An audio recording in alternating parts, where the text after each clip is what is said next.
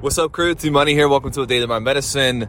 The power that other people have on you is usually going to come exclusively from you giving them that power by caring what they think about you. Now, I've talked about this many times. This is part of my philosophy that I've developed over the years as an insecure person, and having to learn how to navigate through insecurity into a place of security and a place of really just being comfortable with who I am. That doesn't mean content with where I'm at. We got to balance this idea of, I'm not content with where we are. I want more. There's more for us. But at the same time, being secure in who we are. And I think that that's the difference. Like contentment, maybe discontentment with where you are, but satisfaction ultimately with who you are. That's what you need to nail, is this balance in the middle. But I wanted to just challenge you because I have noticed this in my own life, and it's likely showing up for you as well. Insecurity is not something you battle one time. You can make the decision. I saw a post this morning. This is what triggered this.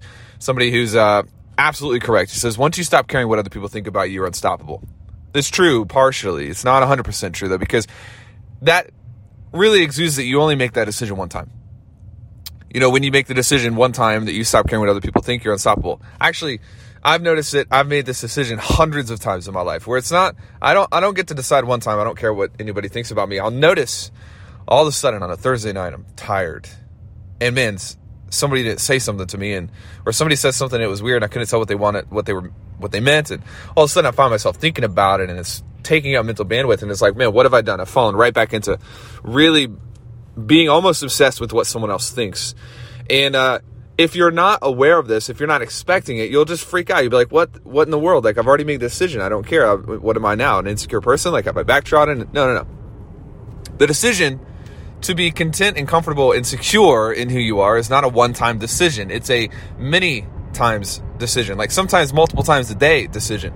And what I can tell you is this: the more times you make this decision, the more it's reinforced into the circuitry of your brain. The more it's actually written into your DNA that, you don't necessarily care what this person thinks about you. You're going to obey and be on. You're going to have integrity to your truest calling, to who you are, not necessarily what someone else expects you to be. I just want to challenge you for a minute. Where in your world have you made a decision one time, but it's not a one-time decision. It's a many times decision. And be aware of these areas. Insecurity is one of them. Patience is another. Generosity can be another one. How many times in your life have you committed to make a change in your life, and you do it so well for 3 months, but then all of a sudden it's like, man, I've got to make this decision again. I've got to recommit to the battle, recommit to the game plan. That's okay. It doesn't mean anything's wrong with you. In fact, it means there's nothing wrong with you. It means you're a human being, because that is how we operate.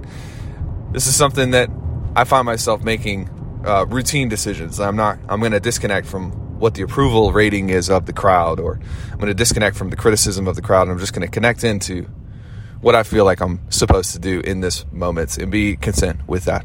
Anyways, just a thought for you today. Adios.